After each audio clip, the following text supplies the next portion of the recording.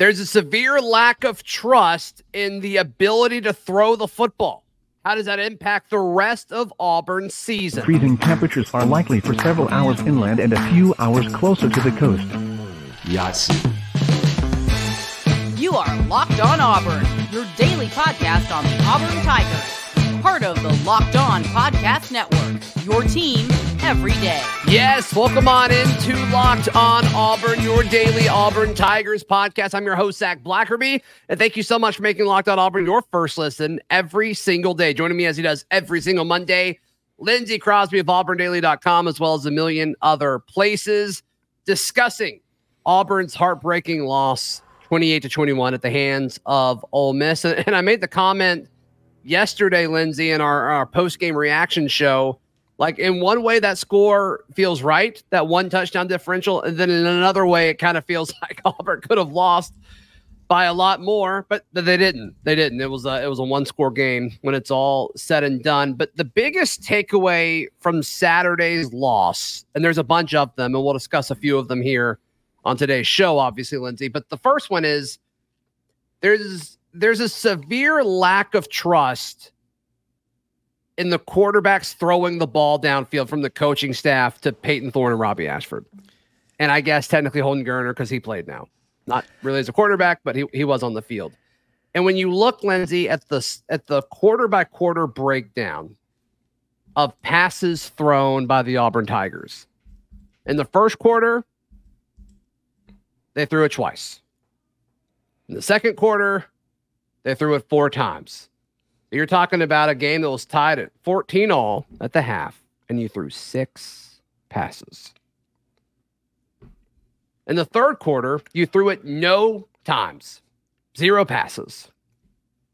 And then in the fourth quarter, when they needed to throw because they had to, they threw it 11. So what do you think that means, Lindsey? I mean, obviously the game plan was to run the ball, which I have been very bullish on. I'm very pro running the football, but there's a lack of trust here. There has to be. Yeah, there's a disconnect between, I feel like, what Hugh Freeze wants to do and what's actually happening on the field. And I think the big question a lot of people probably have is the disconnect in the offensive game plan, as like, are they afraid to call those things? Is the disconnect they don't think that the players can execute them? And if they don't think the players can execute them, do you not trust the quarterback? Do you not trust the wide receiver? Do you not trust either one? And I mean, we've shown you can go run heavy and you can win games. And it just feels, to me, it feels odd that Cadillac Williams had an interim team where they were literally making it up on the fly. And it feels like they looked better on offense than this offense does. And I don't think I was prepared to say something like that this far into the season. And is the disconnect the play calls? Is the disconnect the scheme? Is the disconnect the execution by the players? Is it all of it?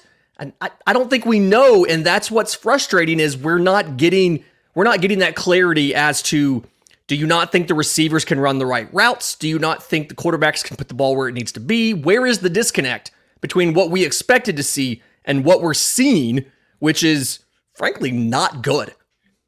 It's not good. And I think when you look at, the lack of involvement from the wide receivers, it's pretty staggering, right? Rivaldo Fairweather got 5 of the 17 targets, which sounds right. Jay Fair and Jarquez Hunter both got 3 each. And then the rest of it, Caleb Burton got 2, Coy Moore, Camden Brown, Tyler Fromm, and Javaris Johnson, they all got 1 target apiece. Like, these guys aren't involved in the offense. And I don't know whose fault it is, right? Like, is it, the coaching staff clearly doesn't trust them, but I haven't seen anything for them to be like, you know what, they should trust these receivers, right? And so I think it's a twofold thing. But for Auburn to win, and people keep bringing up, the Carnell Williams offense from over the last 4 games last season, and all that's fine.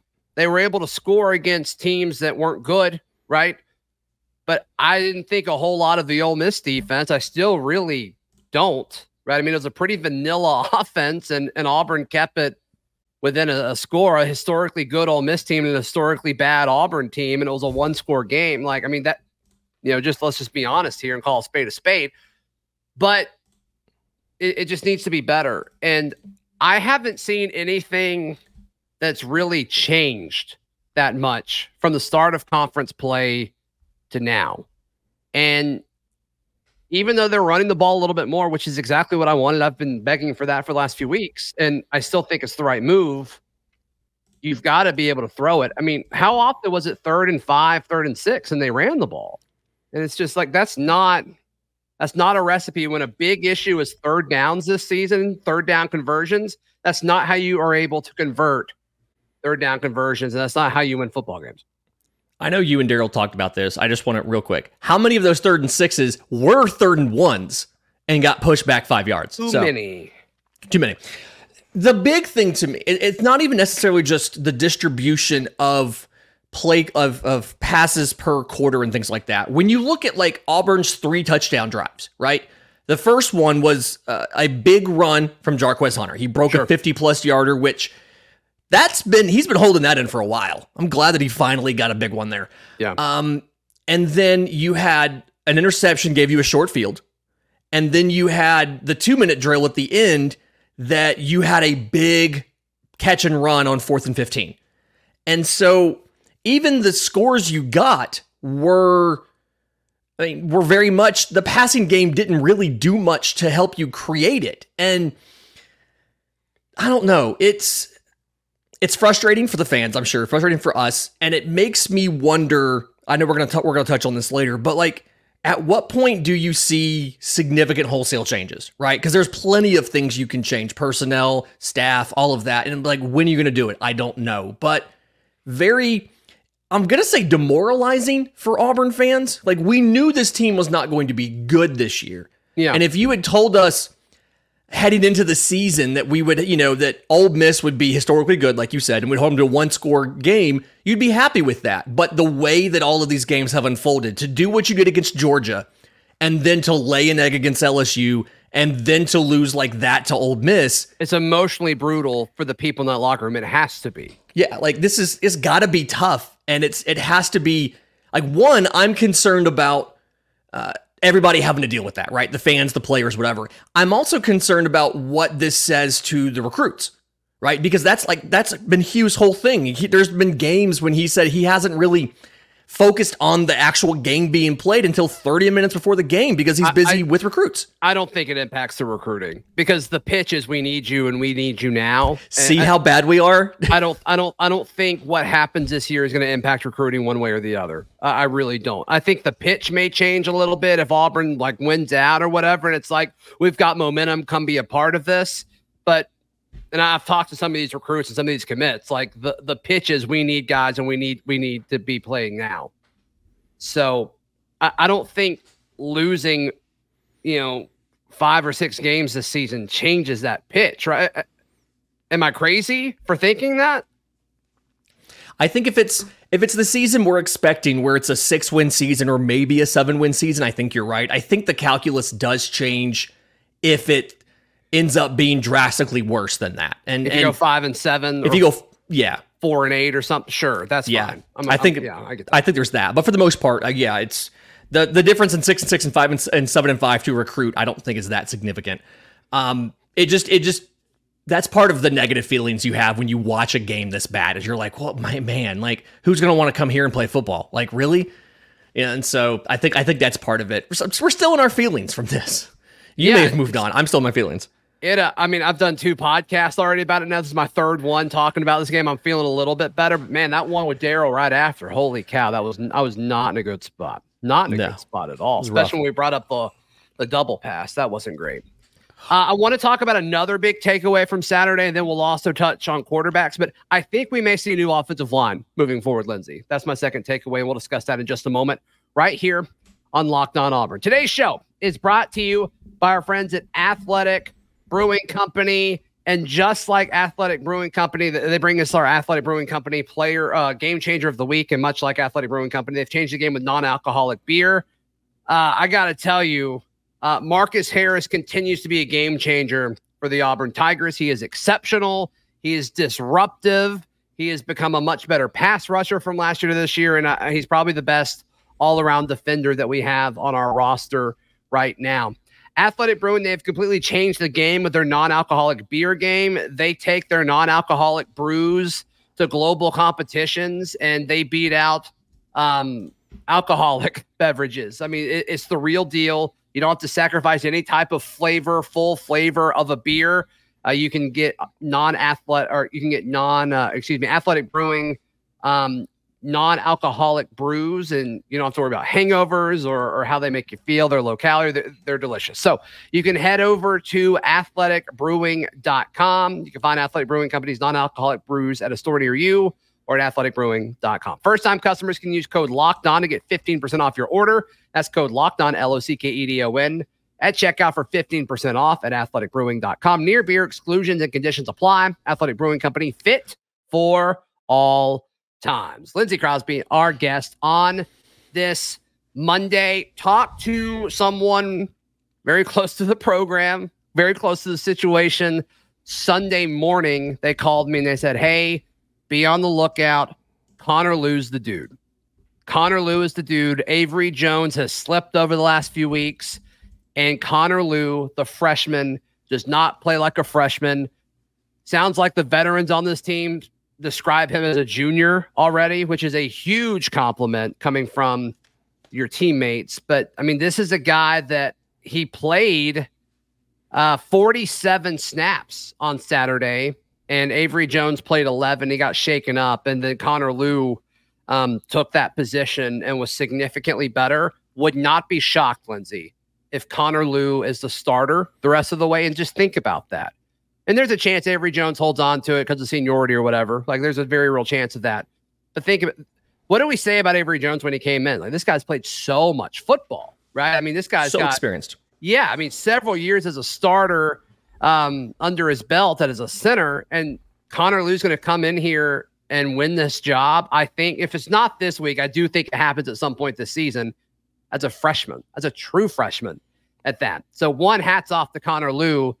And two, if they do make this move, hats off for this coaching staff for putting the best five on the field.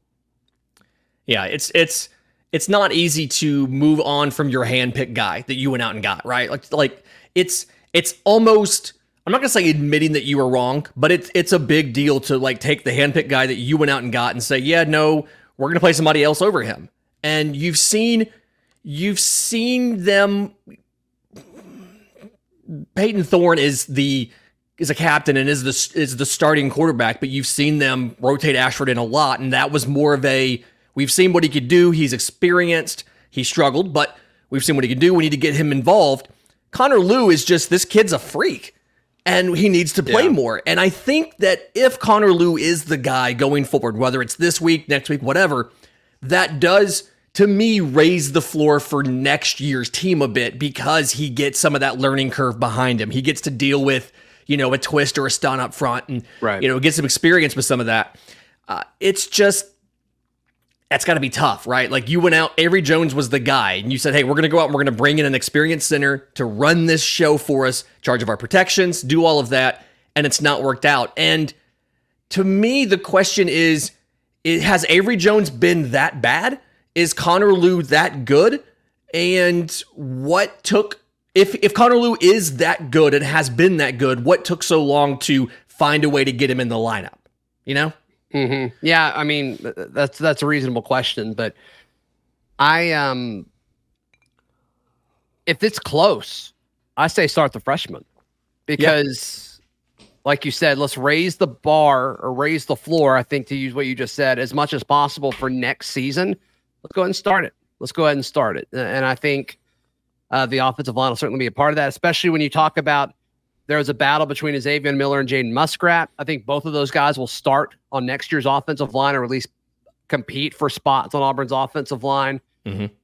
Dylan Wade, he may come back. I don't think he's had as good of a season as he thought he would. So we'll see. I don't think the NFL is going to love his height either. So hopefully he comes back. And And there's a world where, like, okay, Gunnar Britton's your biggest loss on the offensive front. And I mean, he's fantastic. He's been great this year. But yeah, we'll certainly see what that looks like. All right. Quarterback. The more I look at it, and to kind of circle back to, what we talked about, them not trusting the quarterbacks to throw the ball, and they threw it so little over the course of the game and very little over the first 3 quarters. If you're not going to trust Peyton Thorne to throw the ball, Robbie Ashford should be the starter. I think it's that straightforward. It's so interesting. And went to the game with my wife Saturday. And we were talking about it, and she's like, they're both kind of doing the same thing. It's like, yeah, they really kind of are doing the same thing. I mean, you put Peyton in, and he's running a bunch of read option stuff. And I'm not saying they're bad play calls. I think he's shockingly more mobile than I think any of us realize. But if you're not going to throw it with him or throw it effectively at this point, and I think there's a difference between calling passes and being underwhelmed by his performance versus just not doing it at all or hardly doing it at all. And to me, Lindsay, it's time. I think it's time to go with Robbie Ashford. I said that last week. Hugh Freeze said that he didn't think the 2 quarterback situation was, impacted the outcome of the game. All right. Don't know if I would have said that, but cool. That's fine. But yeah, I think it should be Robbie's job moving forward. Yeah, if nothing else, you need to pick a guy simply because you keep getting dumb issues. You touched on it. That 3rd and 1 offensive procedure penalty when you took Robbie out and you put Thorne in at the goal line, which why are we taking Robbie Ashford out at the goal line? I thought the whole idea of him was to have another legitimate threat, make them cover all 11 guys in the red zone. But you touched on the thing. It's if you're not going to be trying to push the ball downfield with Peyton Thorne, if you're not going to be using his arm talent, stick with Robbie Ashford, because Robbie Ashford is just a special athlete. We saw that last year. We saw what he was able to do when he got into a groove, when you called the right kind of plays for him. And while Peyton Thorne can get it done, Robbie, the whole reason you've been talking about you had to have a package for Robbie Ashford was because he was a special athlete, and he brought an element to your offense that you didn't have with Peyton Thorne under center. And if you're not, and I assume the element you went out and got Peyton Thorne for was the arm. And like you said, if you're not going to let him use it, let Ashford play, because ostensibly he does what Peyton Thorne does from a rushing perspective better. Yep. And you're not calling pass plays anyway, so who cares? It doesn't matter. I mean, at this point, just go full support our troops and run the triple option for all I care. Like, if that's what it takes, if running the ball 50 times a game is what it takes for Auburn to make a bowl game this year, maybe, but with Robbie Ashford under center, maybe that's what you got to do. Maybe. And I think that style of offense will be good enough to beat a lot of the remaining teams on Auburn's schedule. I don't think a lot of Mississippi State. I don't think a lot of Arkansas. I don't think a lot of Vandy. I don't think a lot of New Mexico State. And I mean, Auburn should, at this point of the season, we'll talk more about Arkansas in a second because interesting kind of conference-wide news happening there. But Auburn should win those 4 games. I firmly believe that. I think Auburn's path to the next few wins gets significantly easier now that this gauntlet of these 4 past games are behind them. And I think if they play like they did Saturday night against any of those teams, they win, Lindsay. And I think you can do that by really relying on running the football. With the way this defense is playing, I think you can. So we'll see. We'll certainly see what that looks like. But some interesting news. You got one more thing? Sorry. The big question I have is, earlier in the year, it looked like Robbie Ashford's playbook was smaller. And for Peyton Thorne in this most recent matchup, they shrunk Thorne's playbook versus expanding Robbie Ashford's playbook. So if you go with Robbie as the guy, what are you going to do as far as you're going to rotate 7 or 8 plays you feel confident about, or are you going to give him more variety and things to keep the defense off balance? Because they're already going to be keying run every play. Just something to think about as we go into this week. Sorry. Yep, no question about it. All right, some interesting news coming out of Arkansas, and I think it impacts Auburn in 2 different ways. We discuss that in just a moment right here on Locked On Auburn. Today's show brought to you by our friends at Prize Picks. Prize Picks is the easiest, best, and most efficient way to play daily fantasy sports. It's just you against the numbers. You're not going up against these professional gamblers or professional sports bettors or professional sharks. It's you versus the numbers. You just see, you pick more or less on 2 to 6 player stat projections, and you watch the winnings roll in. They've also got a thing set up where if a player that you have stake in leaves in the first half, they take it off the board for you altogether, which I think is incredible. That's incredible. Nobody else does that. Are you kidding me? So be sure to do that. It's the most fun I've had playing daily fantasy. And look, my fantasy team stink this year. So Prize Picks is really the only relevant matchups that I have now.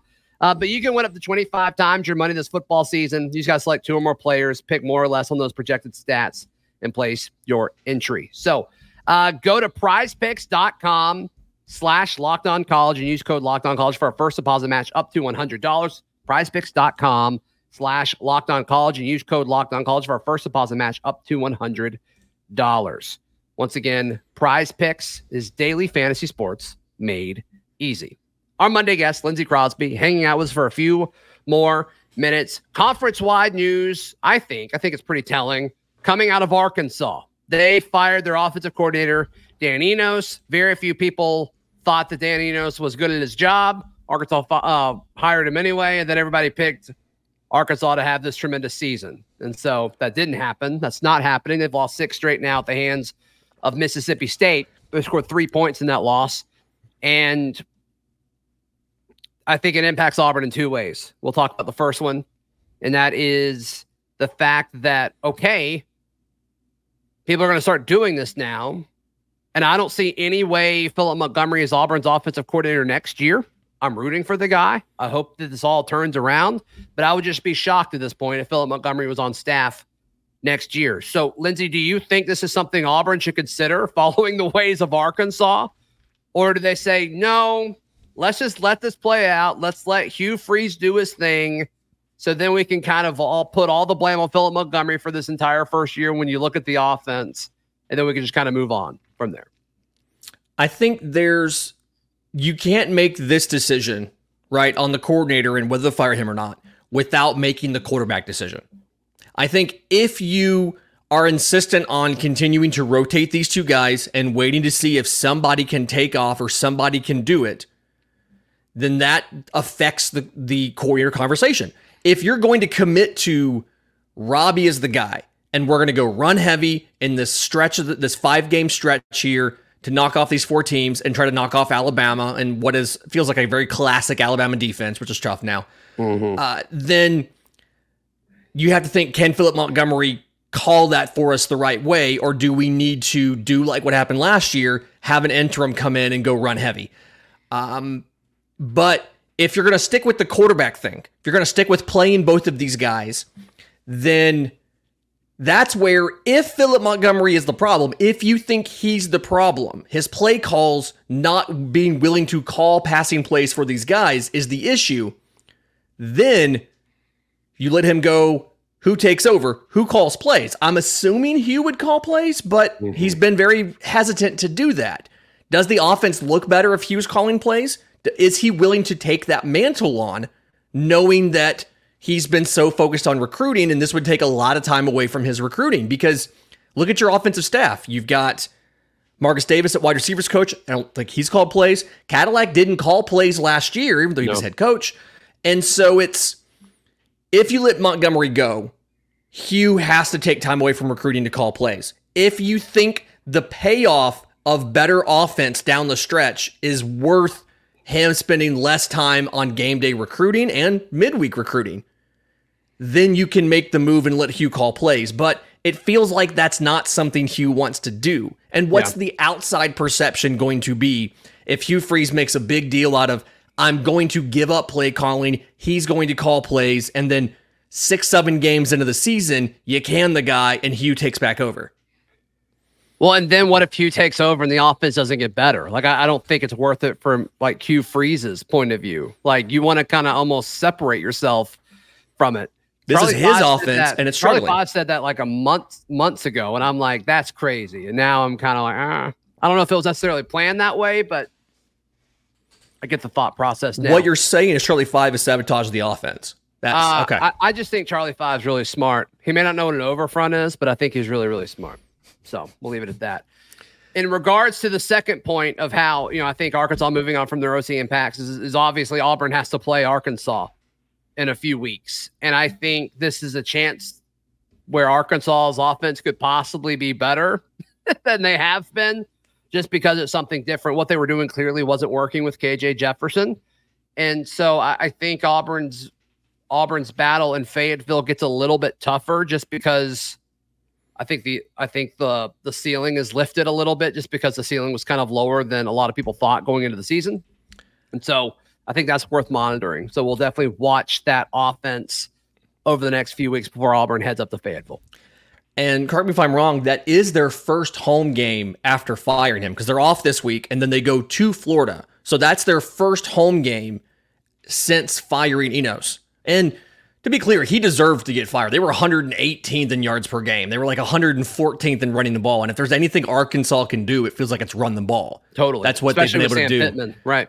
Exactly. So that makes Auburn's road a little bit tougher. And if Auburn happens, even if they win, but it's a closer win than you would like, then you have to, Auburn fans need to understand the caveat of this is a different Arkansas team than you thought they were going to be 2 weeks ago, because they have somebody new calling plays. Yeah. But it's still going to look bad if you go to overtime or you score at the very end to beat them with the record like they have. So frustrating for Auburn fans to know that, hey, they might be, I'm not going to call it a trap game, but they might be better than we're expecting because they're making that change now. And I hadn't thought about if Hugh Freeze calls plays and it doesn't go well, because I just assumed it was going to go well with Hugh Freeze. But there you go. That's a good point. Thank you. That's why you run the #1 daily Auburn podcast, Zach. Well, that was Charlie 5's edition a few months ago, and I've been kind of poking at him, and now I'm like, I think he's right. We'll probably talk more about that tomorrow, so we'll see. But yeah, I'm curious to see Arkansas's development the rest of the way, because that was one that we all circled going into the season. And when you look at it, Auburn's quest for 7-5, I think, is still very much alive because of how Arkansas has looked, because of how Mississippi State has looked, because Vandy being Vandy. So I still think this is kind of what we're looking at here. We don't have game times yet, but UCF plays Oklahoma State that same day. Can we borrow Gus Malzahn for one game? Because we know Gus Malzahn can beat Arkansas.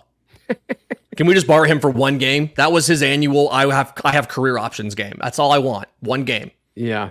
Yeah. That guy hated Arkansas, and I was here for it. Gosh, it was so much fun. That one weekend in November every year. It's like, okay, good. Well, yeah, we're going to win this weekend. 56-3 or something stupid. Yeah. Yeah. It's like, Eli Stove, we're going to make you look like Percy Harvin, and everybody's just going to be fine with it because we're playing Arkansas. Lindsay, how can people check out everything you've got going on, bud? I'm on Twitter at Crosby Baseball. You can find everything there, whether it's the podcast, Locked In MLB Prospects, wherever you get your podcasts. It's the Braves writing, bravestoday.com, the Auburn Baseball writing, auburndaily.com, or just you want to see stuff about me winning awards. You can do that there. Crosby Baseball. You can find all my written work at auburndaily.com as well, and we will be back tomorrow. This has been Locked On Auburn.